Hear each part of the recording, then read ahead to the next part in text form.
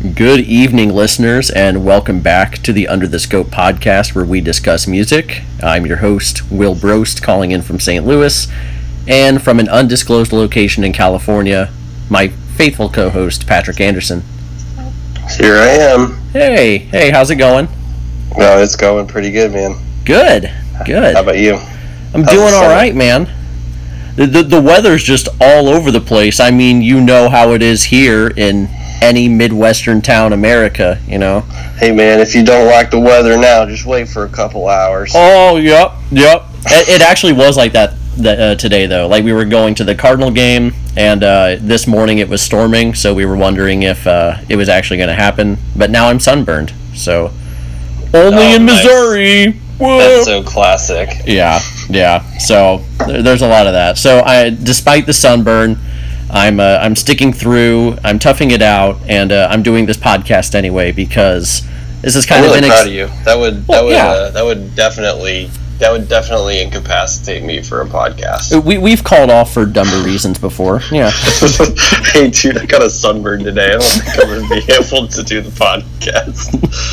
Well, I had to do this one because we're switching it up a little bit. We, not that we haven't done general discussions in the past, but we tend to stick to album reviews for the most part. However, there has been a lot of music news lately that has generated a lot of controversy and discussion in the zeitgeist and the social media, if you will. So we wanted to share our opinions on that as well, and depending on how we and you like this format, we may continue to do more episodes similar to this in the future. But yeah, we pretty much just want to talk about the state of music. We want to talk about what's happening in the musical news landscape, if you will. So we drew up a few topics. We'll eventually get to discussing the new Childish Gambino music video, This Is America. We'll talk about Spotify's treatment of R. Kelly and XXXTentacion amid their allegations and arrests and whatnot. But first, pretty much everyone has an opinion on this, and if not on this, then on the man himself. We can't not talk about these Kanye West tweets, even though I try not to care about Kanye West tweets all that often, but this story and these tweets in particular are so big that they're just impossible to ignore if you're the kind of person who runs a music podcast. So, so I'll kind of read off not everything he's tweeted because he's shared a lot of opinions, but I'll kind of share some of the highlights, quote unquote highlights, if you will. I'm reading these tweets verbatim, all right? You don't have to, the Kanye's words, not mine, just to clarify, because wow. You don't have to agree with Trump, but the mob can't make me not love him. We are both dragon energy. He is my brother. I love everyone. I don't agree with everything anyone does. That's what makes us individuals, and we have the right to independent thought. And then in another tweet, my MAGA hat is signed with a bunch of flame emojis, and he uploaded a photo of his hat signed by President Trump. Kim Kardashian then chimed in saying Kanye is years ahead of his time. Thanks, Kim. And then Kanye West spoke to he spoke to TMZ Live in an interview shortly thereafter and said that slavery, quote, sounds like a choice. He defended himself on Twitter by saying verbatim, my point is for us to have stayed in that position even though the numbers were on our side means that we were mentally enslaved. They cut our tongues so we couldn't communicate to each other. I will not allow my tongue to be cut. They can no longer stop our voice. So in essence, he's been very vocally supportive of President Trump. He's tweeted a lot of and said a lot of controversial remarks. What do you think about all this? I mean, it's ridiculous, and it's like ridiculous to the level of to a level that we've never really seen Kanye go before. Which is saying something. Yeah, exactly. It's ridiculous to the point he's like, he's really found the way to alienate himself as far as possible from from his fans, which like is a classic thing that he said or whatever, was like, once they love you, make them hate you or whatever. Mm-hmm. Because he's all about having this contrarian mentality. But like, I mean, I don't know. I would like, first I was thinking about this, like, you know, he wasn't saying anything too bad about it, and it was like, I don't know, it was just like the fact that he was I mean, he's Kanye West and he's using his platform to show such love and support for Trump is one thing, but it's not like, I mean, like, if that's actually how he feels, then he does have every right to express that. Mm-hmm. But the whole slavery thing is just mind-blowing to me. That is just that's indefensible, like, really. I just don't understand where it came from, what the thought process was behind that. Like, I don't understand what's going on with him right now. And it could be that that's actually what he wants. I don't know. Mm-hmm. But it's just like, it's so bizarre, and it's just like, it's like so harmful that it's just like, it makes me just like really upset at like what Kanye's doing these days.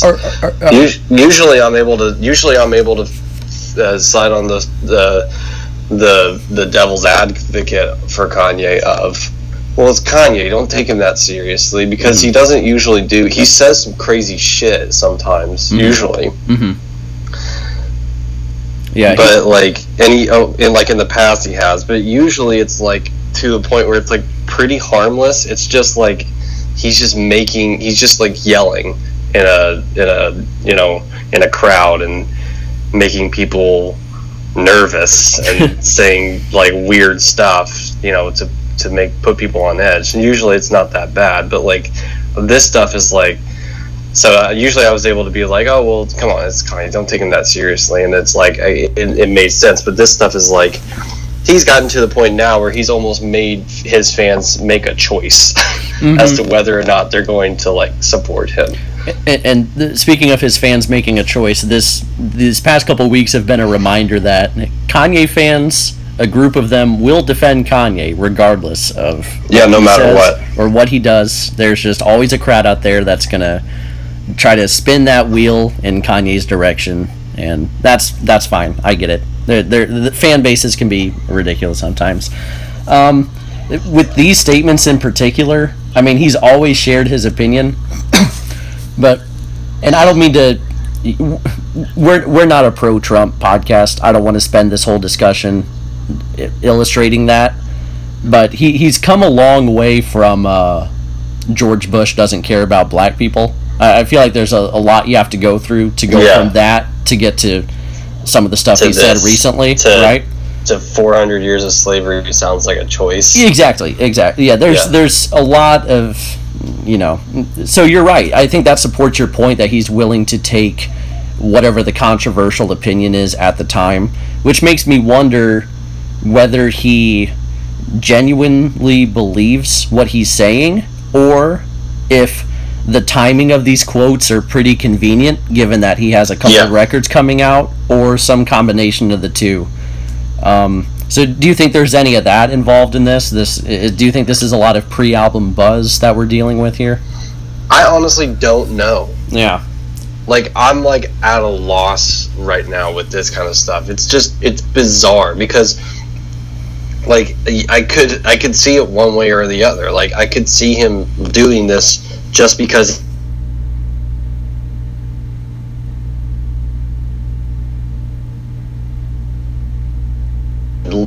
do his album, but then I'm like, also, you know, like, looking at that is, I feel like a dangerous thing in itself too, because of how like real and controversial the statements that he's making this time are. Yeah, I think he has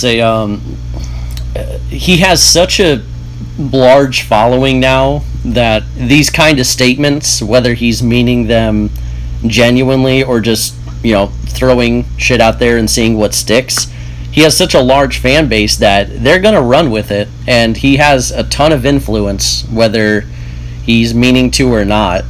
Are you surprised by any of this? I mean, I'm surprised by the slavery comments, but are you surprised that he's a Trump supporter? I think like 2 years ago. Was it 2 years ago? Yeah, actually, yeah, you're right. He did in the past show support, didn't he? Yeah, at his concert in Sacramento. Okay. Which I didn't go to, and I'm pretty glad that I didn't buy tickets to that one. I went to the one in Oakland, California instead. Did he say anything on that show, by the way? No, not at that show. He didn't do any rants at that show. He restarted Famous like 5 times. But I mean, that was more fun than anything else. I was just like, yeah, this is what I wanted. So anyway, but yeah, no, I think it was at the Sacramento show he said first that he would have voted for Trump if he would have voted. Yeah. Which is like, one, that's such a shitty statement anyway. Yeah. Because it's like, okay, well, you didn't vote, so who gives a shit what you say? Right. You had a chance to vote, and you didn't. Yeah. But that's just that's a fuck you, because it's like, it felt like Kanye was basically just like, oh, Trump won, so I'm going to tell you, like, I would have voted for the winner. I like it. Like, Jesus Christ. But, okay, so he did that in the past, and then I was a little bit surprised, but then I was also thinking about it. I'm like, no, I'm not really that surprised by it, because he's like, it makes sense. His mentality's at a point, or at a place where he's like, he's so obsessed with this idea of what Donald Trump is as like an underdog, kind of just a winning machine on paper, basically. You know what I mean? Like, especially with this presidential election, he just tore through all of the negative press and rightful negative press, but negative press, and campaigned his ass off and marketed himself so well to the point where he ended up winning, when New York Times at the like 3 days before the election is giving him like a 3% chance of winning, and he goes through and does it. So I think Kanye is like so obsessed with that idea of what he represents in that aspect that he doesn't give a shit what anything else is. Like, he's just like, it doesn't matter. Like, this guy did this, I want to listen to him, I want to figure out what he's about. You know, he did that, so he's worth listening to. That's what I feel like. That's more of where his mentality at. And that makes sense, because that's like, that makes sense to like who Kanye is as a person, and to who a lot of like workaholic genius type people are as, you know, as people. You know, like, I feel like a lot of those type of people are maybe not Trump supporters. Some of them might be, but maybe not Trump supporters, but at least like super appreciative of that idea of just going after it and winning at all costs, which is like, you know, fine. But that's only part of the equation here. Like, yeah, but the thing is, the thing that, so I'm not super surprised that he's a Trump supporter. What I am surprised about is where he decided to take that. Like, he didn't take it to the point where he's actually talking about Trump. Like, he doesn't even talk about that like so much, like Trump as a winning person and as somebody like this mentality and how he admires that. He takes it so far immediately to talking about how slavery he thinks was a choice. And you know, how like just all this like this stuff that like could be seen as anti-black, which is a good amount of the Trump the support base that came out and voted for him.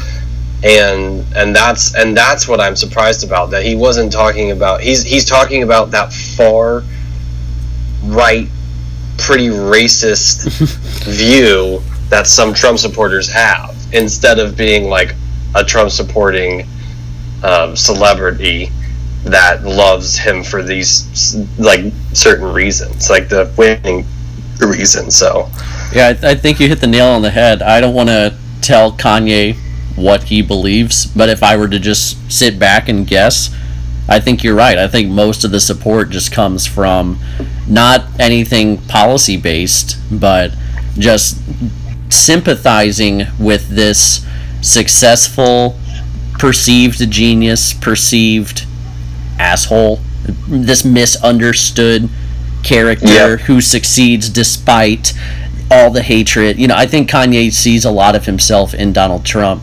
I think that's mostly what it is, and I think you stated that eloquently. My thing with this, it's not that he's supporting Trump. It's that the reasons he kind of laid out after that don't seem to me, they don't seem to be consistent with what I perceive as someone who supports Trump. He tweeted something like, or is this in the song Ye versus the People? It's either a tweet or a lyric where he says something to the extent of, I don't want to, I'm not Republican, I'm not Democrat, I don't want to choose sides, I'm trying to unify. I'm like, that's... Yeah, I think that's in Ye versus the People. Oh yeah, he's something like, you on some choosing sides shit, I'm on some unified shit, or something like that. Yeah, yeah. And that's not what I perceive to be Trump's platform. I don't know, that's just... Not at all. Yeah, it's like his platform is basically like win and bury your competition. Right. The Dems like are losing. Embarrass your competition. Yeah. The crooked libs. Get the Mexicans out. Let's ban the Muslims. All of that. Like, that doesn't sound like unified to me. So I have no problem. Well, I have a slight problem. I generally don't disapprove of the whole supporting Trump thing. I just don't think he knows what he's talking about at the end of the day. I don't have a problem with somebody's right to support Trump. Sure, absolutely. That's obviously, but like... Some of my best friends are Trump supporters. Yeah, but I obviously have a problem supporting Trump for myself. Sure, sure. That's... Yeah, so I get what you're saying with that. Yeah, like, I think that, like, he's, like, trying to get this message out that it's, like, being a Trump supporter can be a unifying thing. Which is fine, sure, right, okay. But, like, what you're saying, like, when you go on TMZ and you talk about how 400 years of slavery was a choice, that's not really a unifying statement. Not at all. That's pretty fucking terrible. It's unifying in the sense that maybe if we just kind of gloss over history, we can kind of forget it ever happened, and then we can all live together in harmony. Kind of like, it's a very idealistic view of unifying the country. But this whole thing is just, that whole thing is so, it's just so bizarre. It's so weird, and it's like, I haven't really known how to feel about it, because part of it's different because Kanye is an outspoken black rapper celebrity. Yeah. And one of the foremost black geniuses of recent memory.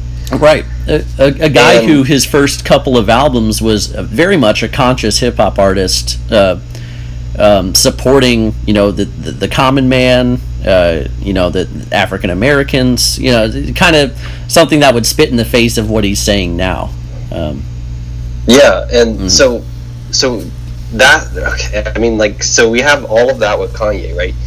And if some other outspoken white celebrity was, I don't know what an equivalent would be to Kanye, but like this big white celebrity comes out and does all this stuff, I feel like I would have more of a strong opinion to state, because I'm able to comment on that. I'm able to comment on some of the mindsets that this person might be thinking about or whatever, like these processes that could get this person to think like that. But like I just don't know where it's so bizarre, because Kanye has this reputation in the past as being a pretty outspoken, like, civil rights activist. George Bush doesn't care about black people guy. You know, and now it's, whenever he's saying this stuff, it's like I feel like I can't really, I can say how I feel about it, but I can't comment on where he's coming from with it, because I have no idea. Right. At the end of the day, we're making a lot of conjectures, I guess. We can't tell Kanye what he feels, but we're going off of what he has said publicly, which is confusing. It's just bizarre, and it's I don't know. I mean, part of it's because, like, we will never understand what that process is like, because we are white straight men in America. So commenting on that is just bizarre, because it's like I know I objectively am like 100% against this, but I don't know where this is coming from, so this is so weird for me to talk about, you know. It'll be interesting to see if he delves into this on his album, or if this Ye versus the People thing is kind of an outlier. One other thing I wanted to say about that song is he has some lyric about, like, I took the hat, I flipped it and changed the meaning of it. It's like, did you? I don't know. Yeah, but he says, like, he added empathy. Yeah, I'm like, okay, and him with this fucking pseudo-intellectual philosophical bullshit is the most cringy thing. Like, are you talking this song? I've ever seen a celebrity go through. Yeah. Like he's putting like the stuff that I get on the back of my Yogi Tea tags on his Twitter account, and he's saying, like, me saying this stuff is unifying everybody, and it's like, oh my god, like. Pseudo-intellectual is the proper term. It's a lot of fake deep r/I'm 14 and this is deep kind of right, yeah, exactly. Or I'm very smart subreddit. You know, it's a lot of that. This song, and we can discuss more of it when the album comes out, if this is on the album, but just in summary, short thoughts is Kanye is... He's making T.I. a straw man that doesn't have very good counter arguments, and is just beating the crap out of T.I.'s counter arguments with arguments that don't make much sense in their own right. I don't know. It's a weird. I kind of like the concept, but it's a very odd execution that I don't think works, because ultimately I don't think Kanye knows much politically. Yeah, that's kind of how I feel about it. Like, I fuck with the concept of it a lot. Yeah, agreed. Like, I think that concept is awesome, and when I first like started, I'm like, okay, this is really cool. This is a really, really good way for him to express what he's talking about right now. Exactly. No, if he pulled it off, I think it would have been a great way. Yeah, to exactly. Yeah, it could have been great, but then because it feels like he got it basically feels like his execution was like, well, the concept of this is self-reflective, so the entire song is just going to be truth. Right. You know, I don't really have to work further than that. I don't need T.I. to actually come up with any arguments. I'm going to write them for him, and this is all truth. But it's all within his own head. Right. It's like Kanye wrote the entire story, and then because this is Kanye's song, he's going to win in the end, because, you know, why wouldn't he? You know?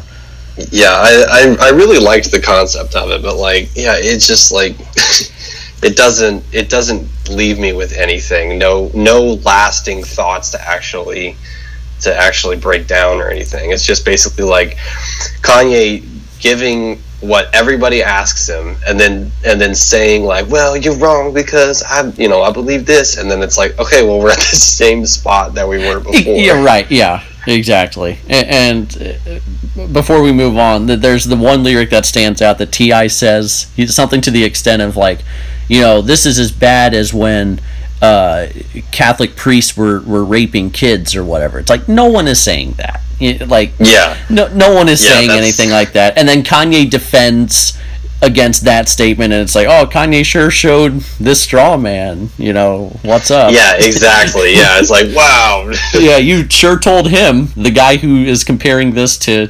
but yeah, the only reason I bring up the song is because I think it's an encapsulation of this entire thing, which is that he's spitting out a lot of mostly incoherent political thoughts and controversial statements that ultimately have a lot of influence, but also don't hold much water when tested against actual political analysis. So, I don't know. Yeah, that's really great. I like that idea that's basically an encapsulation of this whole thing. Yeah, listening to that song. All right, so yeah, you wanna move on to this next topic? Yeah, just I'm really sad about Kanye these days. It is. That's all that it is, really. We do plan on reviewing these albums if they come out, so we can share more of our thoughts at that time.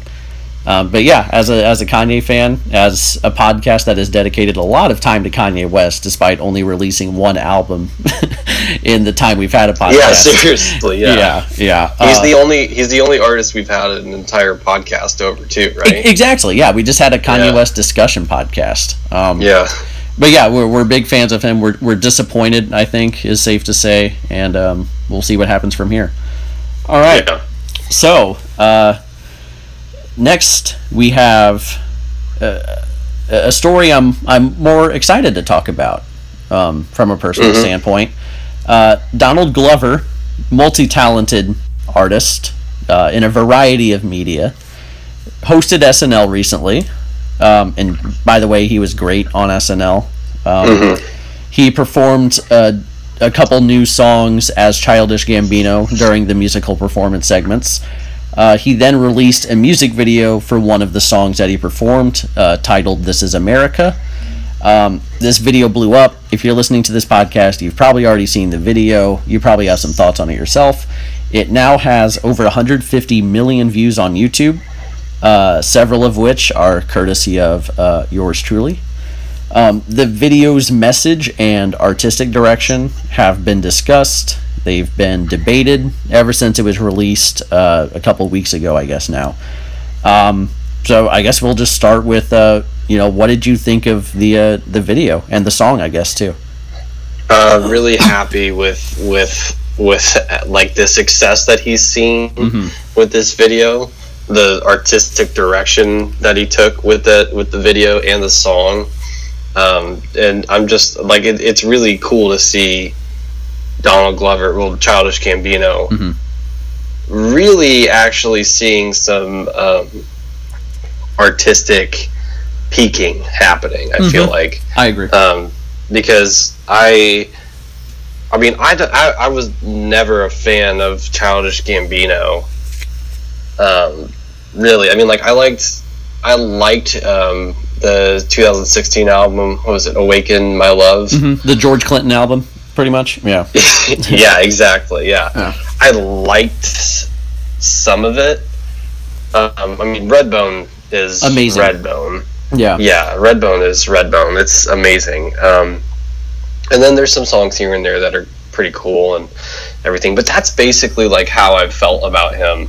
Is like he's got one or two songs that are like, ooh, that's really cool. And then it's just like, ugh, like right. not great stuff here and there. But this feels like sort of like an amalgamation of everything that he's had his talents in, the video especially. So film, acting, acting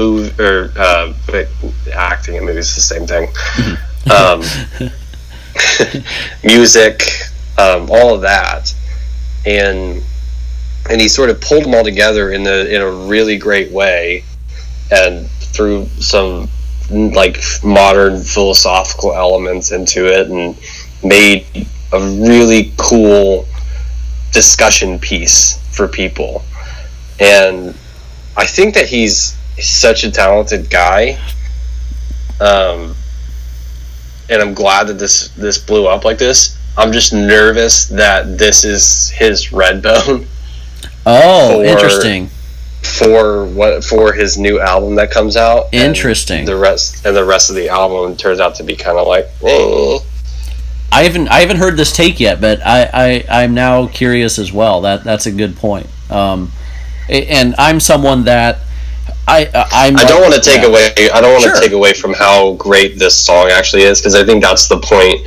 Is that this song is like kind of like an iconic moment for songs and music videos and stuff. That's great. But I was just having that thought because Redbone almost felt like the same thing 2 years ago, except for it didn't have this video that was cycling around the internet. Right. No, that's fair. I'm kind of like you in the sense that I've never been the hugest fan of his music.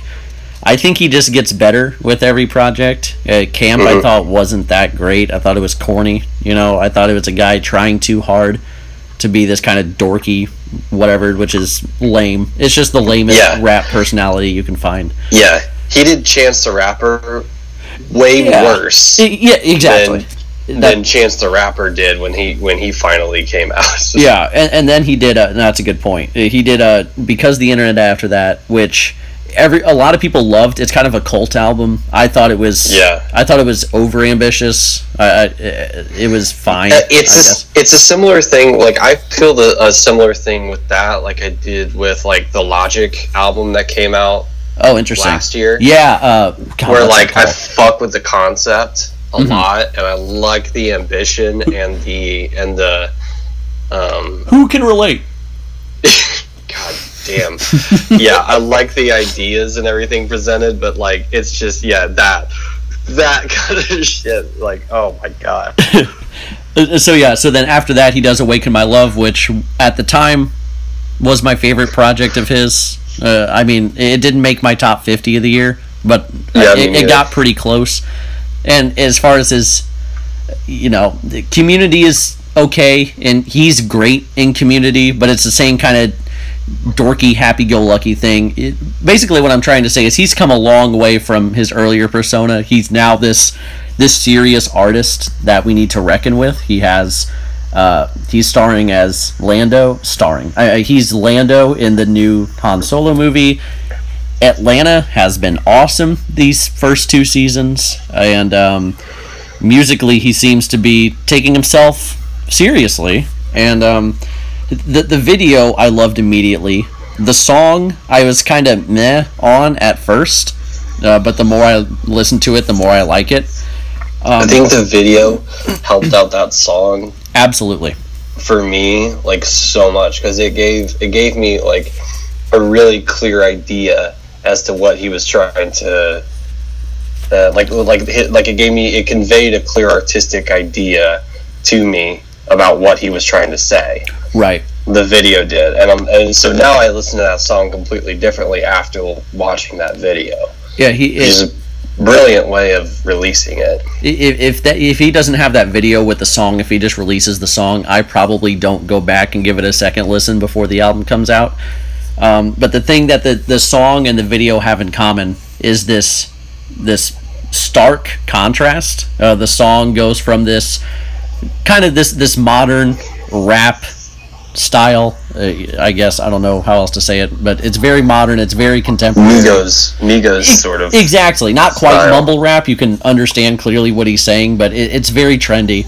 But he contrasts that with these sort of soulful, tribal, gospel choruses that don't seem to fit at first, but then you watch the video and it also has this contrast, which I think is I think the main point of this video lies in the contrast, where there's the sort of jovial dancing in the foreground contrasted with this tragedy going on in the background. And I suppose it's supposed to symbolize how we're kind of distracted from everything going on because of entertainment, which is a very meta statement to make in a rap song, but I appreciate.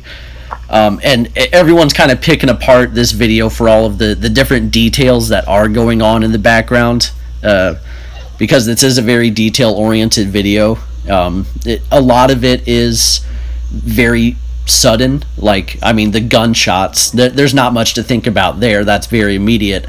But then you see something like Death riding on the pale horse, being followed by Hell, which in this case is the cops, in reference to the famous biblical verse where it's like hell will follow death on a pale horse or whatever. So there's some of that symbolism lying. Cool.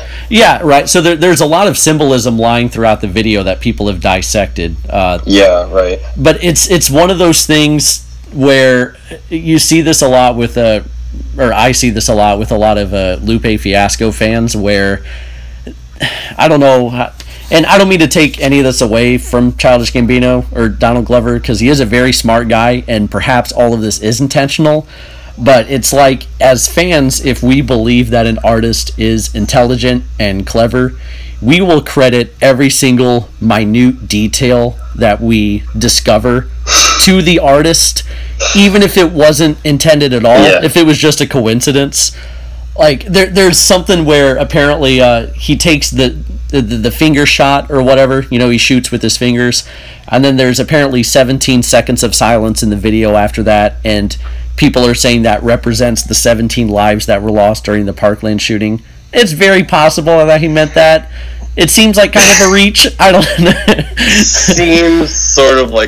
Seems like a little bit of like an Easter egg that you created. Yeah, right. It's just like, I guess what a coincidence. I see it as a coincidence, but there is a lot in here that is very intentional.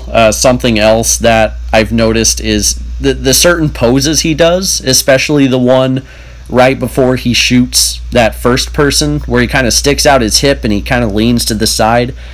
It's supposed to mimic this famous Jim Crow image, this sort of caricature. So the video does have a lot of racial imagery and messaging.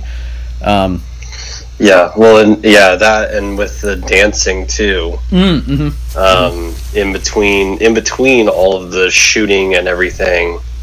The imagery that sticks out with that, with both like Jim Crow era facial expressions and with modern dances that basically show like the need for entertainment and distraction amidst all the chaos and everything. That kind of stuff. I mean, it's so really brilliantly done, the way that he directed the video, with those dances that are like clear references to modern trends,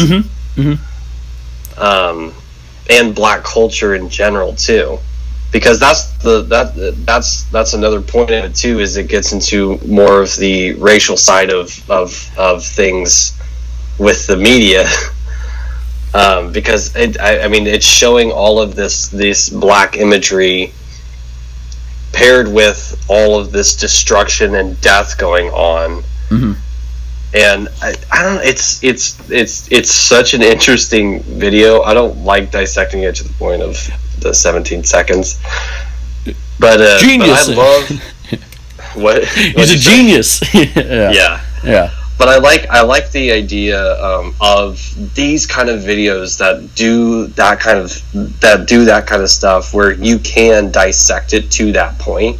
Same thing with like Get Out, with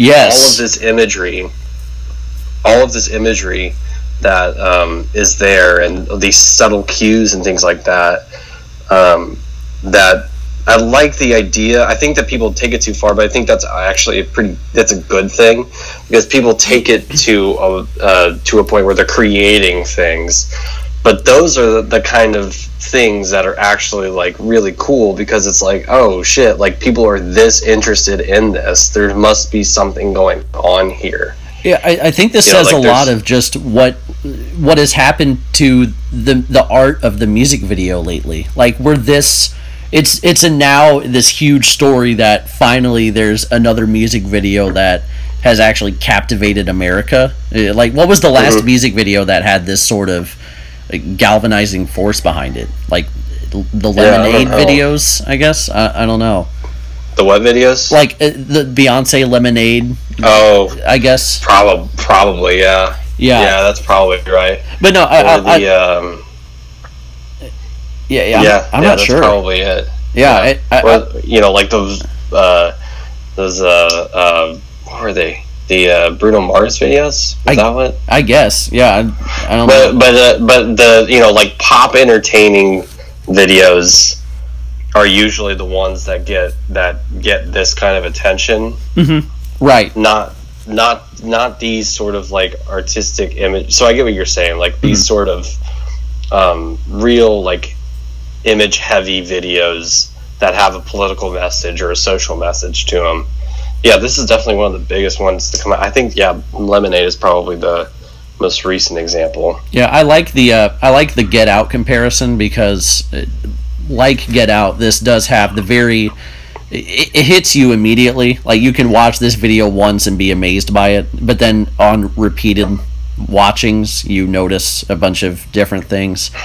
And that's what I like about, like I don't mind about the whole thing where people are like, oh, the 17 seconds represents the 7, that kind of stuff. Like that's, because it always turns out like stuff people are looking at it in a good, positive way, and it shows that people are that interested in this video or with Get Out, with that movie, that they'll watch it that many times and break it down to the point where they're finding stuff that they create. And I think that that's a good thing, honestly, as long as they're not like being like, look, Donald Glover's really a Nazi because on this concrete wall you see, like then we got a problem. But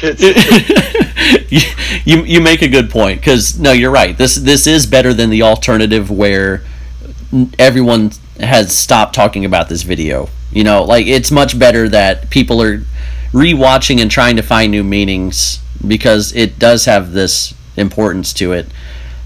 You haven't seen the second season of Atlanta, right? Not yet. No, I've seen the first season, but I haven't seen the second yet. There's this one episode that I won't spoil, but it people who have seen it know what I'm talking about. It centers around Lakeith Stanfield's character, but it's very similar in that it's this stark, weird message, but the more you watch it, you kind of catch certain things as you're watching it that hint as to what's to come. So this is something that isn't like a fluke, I guess, in Donald Glover's mind. He's done this sort of thing before. He's a very creative man. Even when I haven't been huge on his musical projects, he's always been creative. I mean... Yeah, right, yeah. Watching the first season of Atlanta whenever it came out, and then watching him in, like, a couple of his movies, like watching him in The Martian. He's in The Martian? Yeah, he plays this like sort of genius mathematician guy that's also like super sloppy, I love it. Like unkempt, like classic like disheveled like genius that figures out how to get basically how to get Mark Watney, the main character, home. Okay. With just like on the fly too, just does some math and figures it out. Like he plays that guy. Yeah. But watching, and he does a pretty good job with it. So, like watching him with that, and watching him in Atlanta, and seeing the directing and everything with that, started selling me on Donald Glover as a person. Mm-hmm. And so that got me more interested in him as an artist too. And like, I'm really happy to see what he did with This Is America, and that SNL performance too, because that SNL performance was great. And he was hilarious. SNL itself was like, it was okay. Right. There was a couple of good sketches, but that's SNL. So yeah, I mean, I'm excited for the record. This is gonna sound very bloggy, but 2018 seems to be his year so far. Like, yeah, that is very bloggy. Yeah, just like, who owns 2018? What's even more bloggy is the Donald Glover's overtaking, or he's becoming what Kanye needs to be, like that kind of thing. there's a lot of, and I'm glad we didn't go down this route of trying to do it, but there's been some like comparison, like, you, like, it's so stupid. I don't know. Well, it's just it's the same. It's just pitting these like rappers against each other, kind of thing. Right. You know, in the blogosphere, it's like, oh well, Donald Glover's coming out with these like political heavy messages at the same time that Kanye is coming out with these messages that are on the other side. So let's have arguments as to, you know, who would win in a battle. Right. Just to squeeze out another blog piece or two and get a couple more clicks, and you know. Yeah, they're two completely different artists. Like I would not consider Kanye's hip hop and Childish Gambino's hip hop within the same genre almost. They're incomparable. We're only talking about them on this podcast together because of how close they are together in time. But other than that, you know, it's just that's the only thing that I've seen an issue with too, is that I don't want people to be I don't want any of this false appreciation for Childish Gambino. Correct. To a point where they're like, he's changing hip hop. He is, right. You know, it's like, if he does, then sure, yeah, that's fine. But like, just because he's coming out with political heavy messages at a time when Kanye is coming out with the opposite, I would really hate to see the like sort of false appreciation for that. Right. Because while I definitely agree with that side, I don't like that kind of stuff is like super patronizing, and does, you know, it's like we don't need you, Kanye. We got Childish Gambino. It's right. Like, well, dude, like it's not about that. Yeah, I think he can. You know, change the landscape, but I think you and I are on the same page where it's like, let's wait till the album comes out. You know, like let's see what happens soon. You know, not that this isn't awesome and important, but we'll see if he can continue the. Yeah, I'm super excited for his album though. Which I can say for the first time is I'm excited for a Childish Gambino record. This is the first time I can say that. Yeah. So yeah. Anyway, awesome video. Very good song as well. Let's move on to R. Kelly and XXX Tentacion. I'll just shorten it to XXX from here on out, I guess. Can we just say X instead of XXX? Because that's... Yeah. Right. But it is very important to understand who we're talking about when we say X. Because, so I'll just kind of run through what's been going on with these two artists. I don't want to go into great detail because it is disturbing if you do. But what I have here for R. Kelly, he was accused by 3 sets of parents of holding their daughters in a, quote, abusive cult.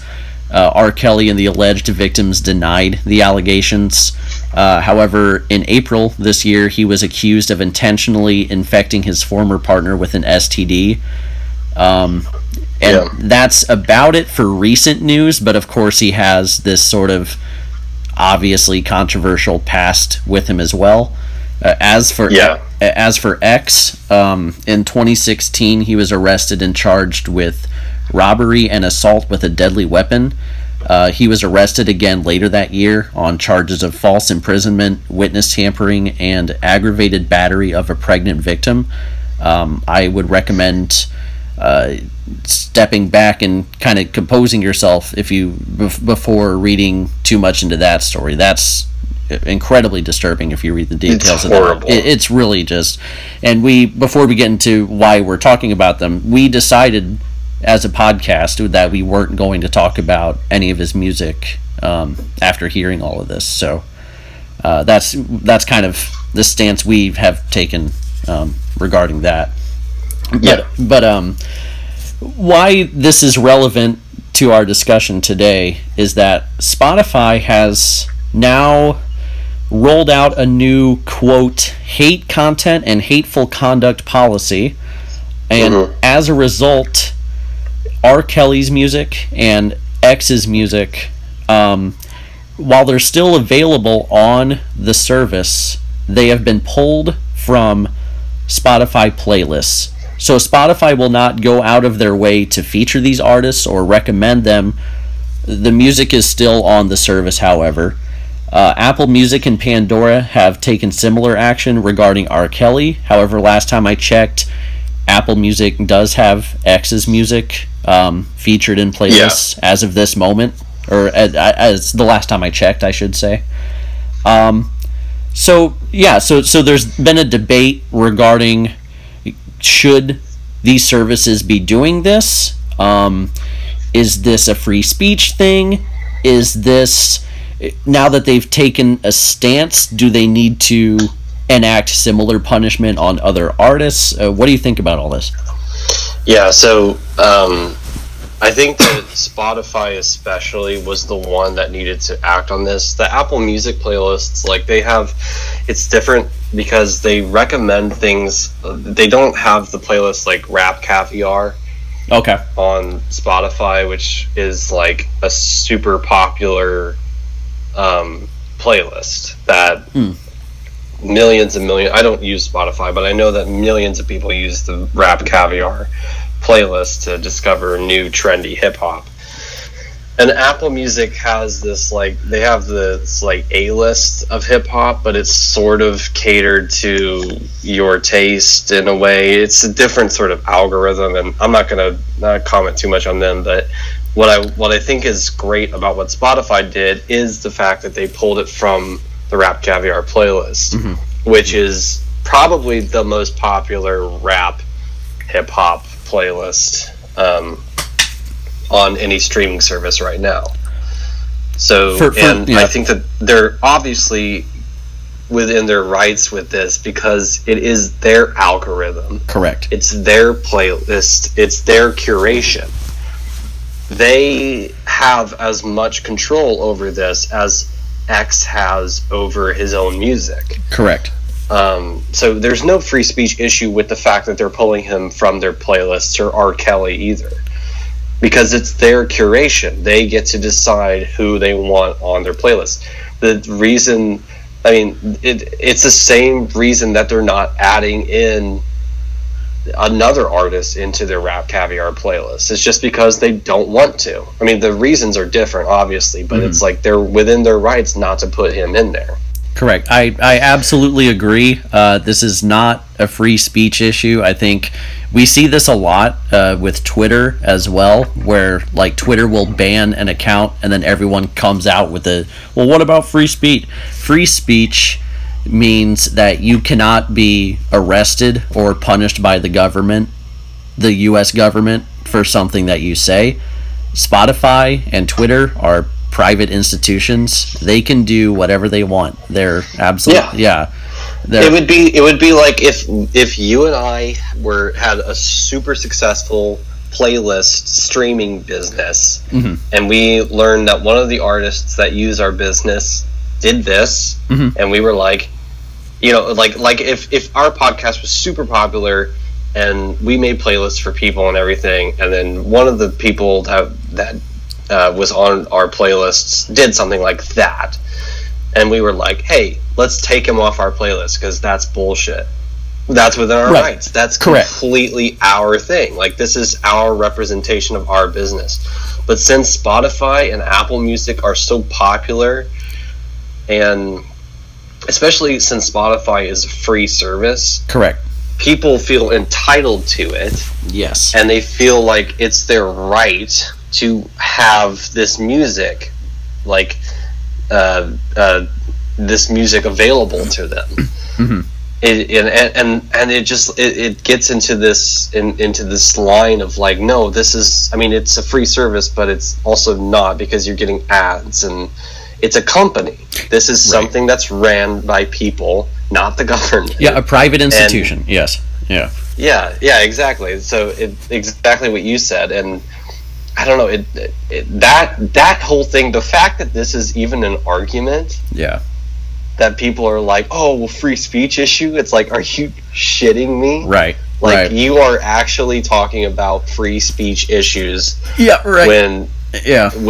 When these two people, like, what they've actually done, you're talking about free speech issues with their music. Like, if it was like, oh, we're not letting R. Kelly or X like tweet anymore, or we're not letting R. Kelly or X give public statements anymore. That's another thing. Right. That's bad. That goes against the Constitution. Spotify saying, hey, we're pulling X and R. Kelly from our Rap Caviar playlist. is like, that is completely within their rights, and I just think it's like, it's ridiculous when people complain about that. Yeah, and honestly, go ahead. Just really quick, the X team, and I read this on Pitchfork's article about this because they reached out to his representatives. They gave a response to them about the Spotify's decision to remove him, and they basically said, "Hey, I don't have a comment, just a question. Will Spotify remove all the artists listed below from their playlists?" And they list so many, like Backstreet Boys, Ozzy Osbourne, Jimmy Page, James Brown, Michael Jackson, Miles Davis, Nelly, like, you know, all these people that have had sexual assault or some sort of social, real, like, outlying issues brand new ahead of them. Yeah, and I think that's just absolutely. It's disgusting because it's like, hey, I don't have a comment, but these people did something bad, so are they going to get punished for it too? Yeah, it's like, Jesus Christ! Like, can you not just talk about what happened? And like, it is an interesting point, but coming from him, that's not what I want to hear. You know, like it's the kid that gets in trouble for something, and they're like, well, Joey did this, and why didn't he get in trouble for it? And it's like, well, we're not dealing with that right now. Even if Joey should get in trouble for what he did, you know, that's another argument. That's something. It's another discussion, but that's not your business, I guess. You know. Yeah. I mean, I guess it's a point to make. Yeah. You know, at some point, it's a point to make. But like the thing is, like, that's not what we're dealing with right now. Right. Because that's just a deflection. And that's the same, you know, I don't want to get back on Donald Trump, but that's the same Donald Trump mentality of, you know, well, deflection. This person did this, so why aren't we talking about this? Let's get away from my stuff. I believe that the colloquial term, I think, is whataboutism. I think is okay, I like that. Yeah, what about this? You know, like, okay, what about it? You know, like, what are we talking about? I like that. Yeah, that's because it's not owning up to your shit. It's being afraid to own up to your shit. So you just find because you can find examples of, you know, what you did, right, all over the place. I mean, especially with sexual assault in the entertainment industry and in music, it's like, you can find examples of it everywhere. So you can deflect all over the place if you want to. But the fact that you're doing that really does not bode well against what you're dealing with right now. Right. So I'm interested to see if they continue to extend similar punishments to other artists. I'm interested to see if and where they draw a line. Well, I guess they've already. Do you think? Yeah. Okay. Do you think that, like, with the statement that he made of, you know, Miles Davis, Michael Jackson, Miguel, Nelly, like, all these people that he listed, do you think that, like, there's an actual case that needs to be made there? Like, should they remove all of these people that have had some sort of allocations from their playlists, or do you think that it's like a point to like, should it be judged like in an arbitrary way? Yeah, I think there should be some sort of case by case basis, but as soon as they do, for better or for worse, once they draw this line, they do have to kind of determine who's on what side of the line, you know? Yeah. So I'm more interested to see. I'm not going to come out here and say, like, oh, they should or should not. It's up to them. I'm more. Well, the thing that I think the thing is, like, I don't think they should do anything. Okay. I definitely don't think that they should, like, at the first sign of sexual assault or anything, you know, I don't think that at the first sign they should just immediately pull people from their playlists, because I mean, there's a whole thing to be had with that. Sure. I think that because I think that since this is ran by people with opinions and with rights to do what they want to do, it should basically be an arbitrary thing. If they want to do that, if they want to pull people from their playlists at the first sign of any of this kind of stuff, offensive stuff, then that's fine. That's going to be their decision. But I think that people are getting too hung up on, like, they're treating Spotify like it is a government organization. Right. Like it needs to be fair across all boards, when it doesn't, because it's an organization. It's an arbitrary judgment that they get to make. Do you? Oh, sorry. Go ahead. No, you go ahead. Do you think that there will now be an extra heat on Spotify or Apple Music? Say something else comes out about another artist. Do you think now that they've done this to R. Kelly and X, do you think there's now going to be this new immediate pressure from fans on like social media or whatever to say like, oh, now you guys got to do this? You know, do you think there's going to be more outrage regarding this in the future? You mean like Spotify users saying like, hey, you need to pull this person from your playlist? Right, or not even just Spotify users, just people in general hopping on Twitter and saying, you know, like, oh, well, this came out, now you got to take them Why out. don't you pull this person? Oh, 100%. Yeah. I think that 100% people are gonna hop on this and start asking Spotify to pull this person because of from their playlists because of those reasons. But the thing is, again, like it's not like the people's decision. It's not really a democracy when it comes to. It's not a democracy at all when it comes to the decisions that Spotify gets to make, because they're a private organization, and it's an arbitrary thing that they get to make. I'm 100% in approval of what they've done with this. Agreed. And I think that that's what matters here. Yeah. Do you think they should have gone further? Do you think they should have just taken it off? No, I don't. Okay. Because I think that then that gets into a thing of that gets into more of a hairy area of like, you're not allowing my artists to get into your organization off of these things that haven't really been proven yet, and we are willing to pay the money, and that gets into like more of a hairy area for them.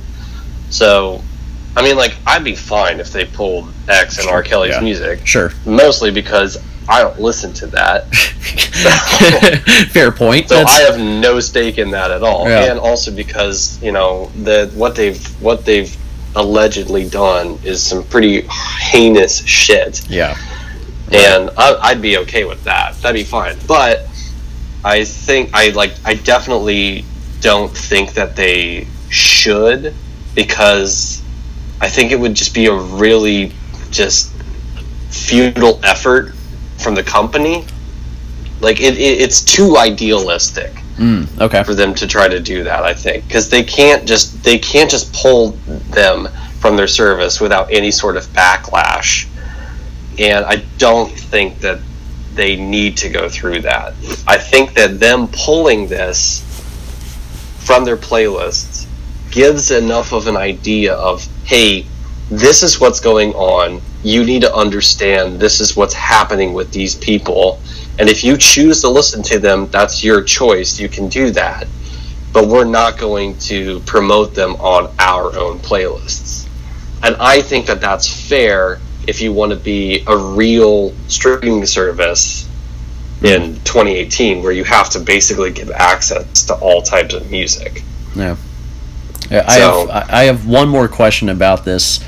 There's this phenomenon called the Streisand effect, where I believe the origin is where Barbra Streisand had purchased a new home in Malibu, but she didn't want anyone to find out where it was.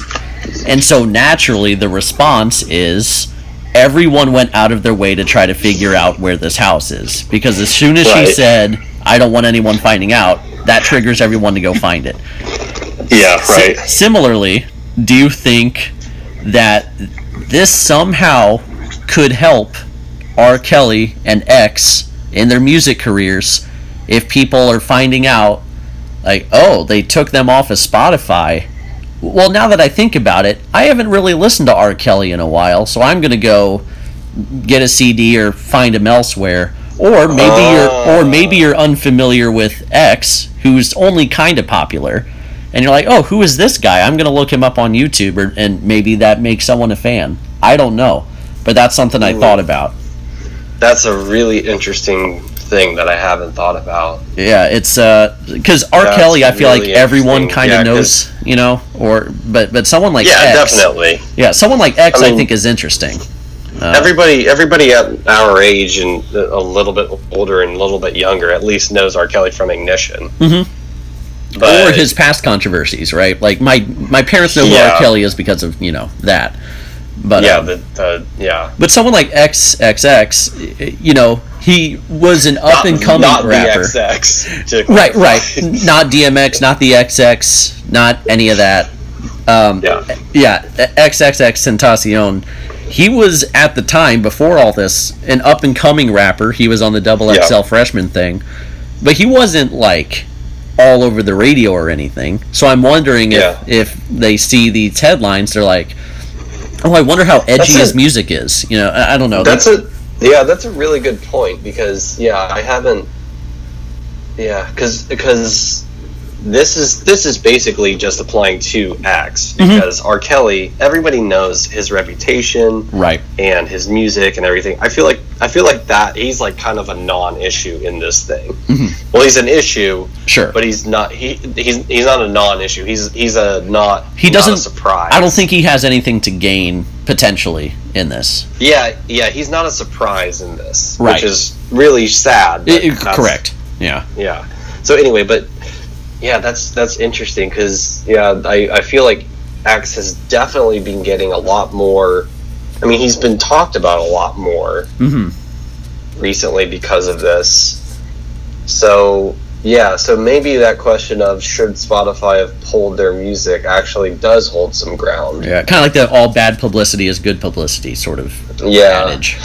Okay, so I think maybe I'll change my tone a tiny bit on that. Where I will say, like, I understand why they wouldn't do it because of the reasons I said, because it's like, hey, we're removing this, you understand why. If you choose to listen to him, that's your choice because that's our company. But if I don't know. I feel like they still... I don't know. I feel like I understand why they're doing it, and I feel like that is enough, but you might be right with the whole thing of like, since they're getting exposure, it could lead to maybe even worse things. That's a tricky one. Yeah, I just posed the question. I don't have an answer for it, but I think I might track over, I don't know how I would, but I might track to see how their sales are affected by any of this. That would be really interesting to see. Yeah, so... Or like how many streams Ignition gets after because it is still on there. Stuff. Yeah. Because now people have to go out of their way to try to find R. Kelly. Because then they hear R. Kelly and they're like, oh man, R. Kelly, man, I used to love him. I used to love Ignition. I used to love his. Yeah, someone who may not have thought about R. Kelly in years. Fly. Oh God, I hate that song. But yeah, someone who may not have thought about R. Kelly in like 3 years, all of a sudden is like, oh yeah, I like R. Kelly, you know. So I don't know. That could happen. Yeah. I feel like with X, it's pretty much bad all the way around. Okay. Because his reputation is like preceded by his music. XXX reputation. I think that I said that correctly. Yeah, right, exactly. Yeah. It was dumb on my behalf, but yeah. Anyway, no, you're right. You're right, though. Yeah, I mean, because he is such a new artist that like he came out with his music, and then pretty much immediately after he was in his Double XL and everything, this stuff happened. So like he's kind of tied in with, he didn't establish enough of a career to sort of counterbalance that. Yeah. R. Kelly, on the other hand, he had I Believe I Could Fly, and Ignition, and you know, I mean, just he had everything, hit like after all hit. those hits. Yeah. And then all this stuff came out, and this stuff's coming out now, and then the stuff that came out before and everything. So that one's a little bit more tricky. Yeah. Because it's a thing of like, people have already almost accepted R. Kelly as this entity, whereas X is a bad person, and everybody, like, not everybody, but like, right, for the most part, people know it. Right. R. Kelly, it's like, oh yeah, he's R. Kelly, but he wrote this song, so let's listen to this. Yeah, you know, and not that he hasn't done heinous stuff now, obviously, or new stuff. Heinous stuff has come out. Well, that's what I mean. Like, it's right. Like, it's a thing of like, heinous stuff comes out, right, and then they're like, well, yeah, that's R. Kelly. Right, you're right. That's what I'm saying. It's like it's like people gave him a pass forever for his earlier stuff. Yeah, because they're like, oh yeah, do you not remember what happened like 10 years ago? It's like, Jesus, okay, yeah, but like this is coming out again. Right, like, right. Yeah. So I think that's pretty much all we have to say about that. Shifting to a lighter topic, we're just gonna throw around some you know, the state of our music. You know, what we've been listening to. So on the that, things that what's in our rotation these days? What's in your rotation these days? Let me hear what's in my rotation. So there's a this is going to be either a very obvious recommendation or a brand new wow listen, depending on who you are. If you're listening to this, because if you're kind of in the know, it's the most on the nose recommendation one can make in shoegaze music. There's a moment in every music listener's life where the My Bloody Valentine album Loveless absolutely just clicks for them. Everyone has this experience with this record where they hear it and it's kind of alright at first. You don't really get why it's named among the best records of the 90s, and then you give it some more listens out of maybe pure curiosity or some general enjoyment, and then it just kind of hits you. And I'm speaking for a consensus of people, not for everybody, but now as of this week or so, I'm speaking for myself as well. I'm finally getting this experience of finally understanding all the hype behind this record. I checked my Spotify today. I apparently added this to my library December of 2015. Wow. And I've been I didn't go back to it as a full experience that much. If a song came on shuffle, I occasionally gave it a listen.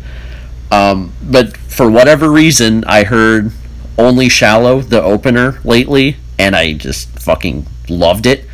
And I'm like, whoa, is the entire record this awesome? It is, as it turns out. And so this is kind of, it has this status as like this ultimate grower album. And it's like, well, why is that? To describe the album sonically, it's very noisy. It's very fuzzy. The ongoing joke for 2.5 decades now is that there's drums and vacuums. You know, it's just like a vacuum sound over percussion, and it's like, oh, that's Loveless by My Bloody Valentine. And when you first listen to the album, that's kind of what you get. You get just a wall of just noise and sounds just piercing your ears. It's chaotic.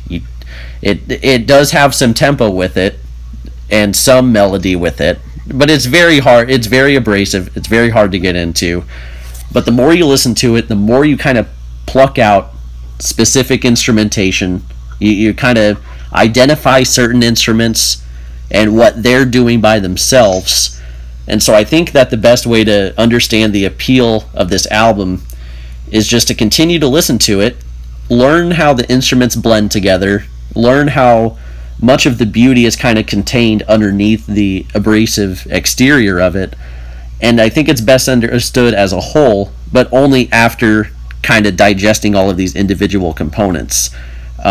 So I'm just happy that I'm finally now in the club of people that just absolutely adore this record, because it's been, I guess Pitchfork called it like the second best record of the 90s. Mm-hmm. And despite that, it doesn't have a lot of popularity outside of, indie circles or shoegaze circles. They don't have this sort of Radiohead transcendence where it kind of is more than just critically adored. So that's why I throw it as a recommendation, is because if you've listened to shoegaze or dream pop, you know this record. You probably love this record. But for someone who's still trying to get into music or maybe a new genre, My Bloody Valentine, Loveless. Give it a listen and then give it like 5 more. So that's what I've been listening to. I really, really, really like the way that you dissected that. Well, thank you. So that's a great way to talk about what that album is. I've been thinking about it a lot. Yeah. Yeah, because I remember, and I love, I think my favorite type of music, and sometimes it's to my fault, is music that is like abrasive and hard to listen to at first, mm-hmm. because it feels like there's something more there, and sometimes there's not. Right. Sometimes it's just bullshit.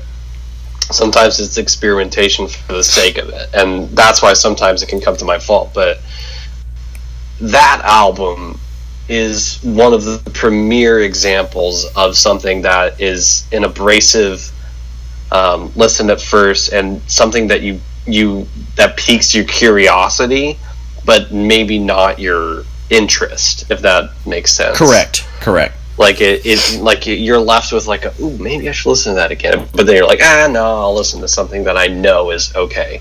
But then the few times that you go back and listen to it, it rewards you in so many ways. So I'm glad that you talked about that one. And it's a situation where I'm thankful for the internet, for fans, and for for music critics, honestly, because if this didn't have the hype behind for me, that's a Pitchfork, that's a thank you, Pitchfork. Yeah, that's a feather in their cap. That's like a wow. Because if they didn't have that hype, I probably wouldn't have gone back to this after a couple listens. I just would have given up on it. But it was a lot of it was I was personally interested, but also interested in like, what does everyone like about this record? So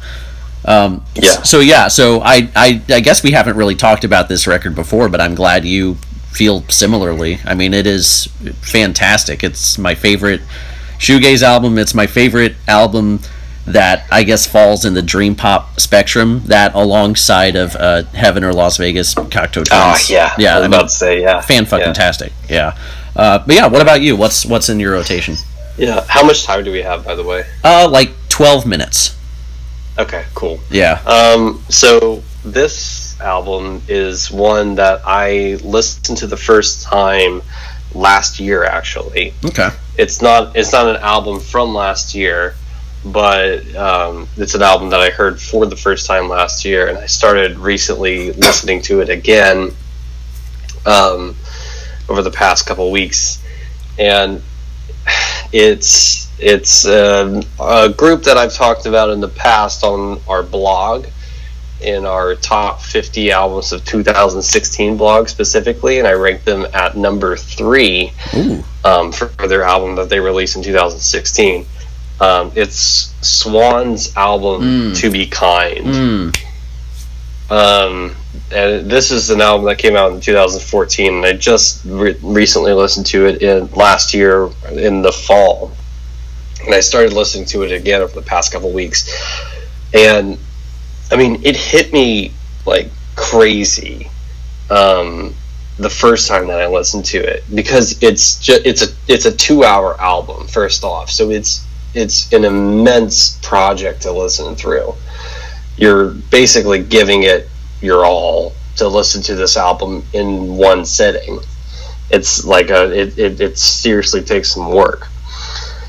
So, but the like escapism that's evoked in this project is absolutely mind-blowing, because the elements that are discussed here are around a lot of existentialism, a lot of religious imagery, blasphemy in imagery, and weird sort of like god-like science sort of metal imagery to it too. So I mean, it's a very existential album, and it really makes you feel small in scope of the album itself, which again 2 hours, same as their album The Glowing Man, and same as The Seer, which is another great album from them too. But it makes it feel small in sound and in scale, because the scale of this album is huge also. And it's just listening through to this thing is a real experience, and it's not going to be for everybody because it's 2 hours long, because it works through so many existential things, and because it works through so many just like kind of creepy like sounds and aesthetics. But I think that everybody at least deserves the chance to listen through to it at least once to see how they feel about it, because I've never really heard anything like this, even beyond their last album, The Glowing Man. This stands out among the crowd in that and in other albums that I've heard in the past, and it's so hard to classify. So it's I recommend I really don't have much to say about it other than that, because like breaking down the instrumentation would take me like too long, because it's 2 hours long. So I'd say just listen through to this at least once, you know, set aside a couple hours to listen through to this at least once, and you know, see the feeling that it leaves you with, and decide whether or not you decide to go back in on it at a later date or something, because this thing is so heavy, and I think that it's incredibly impressive and amazing.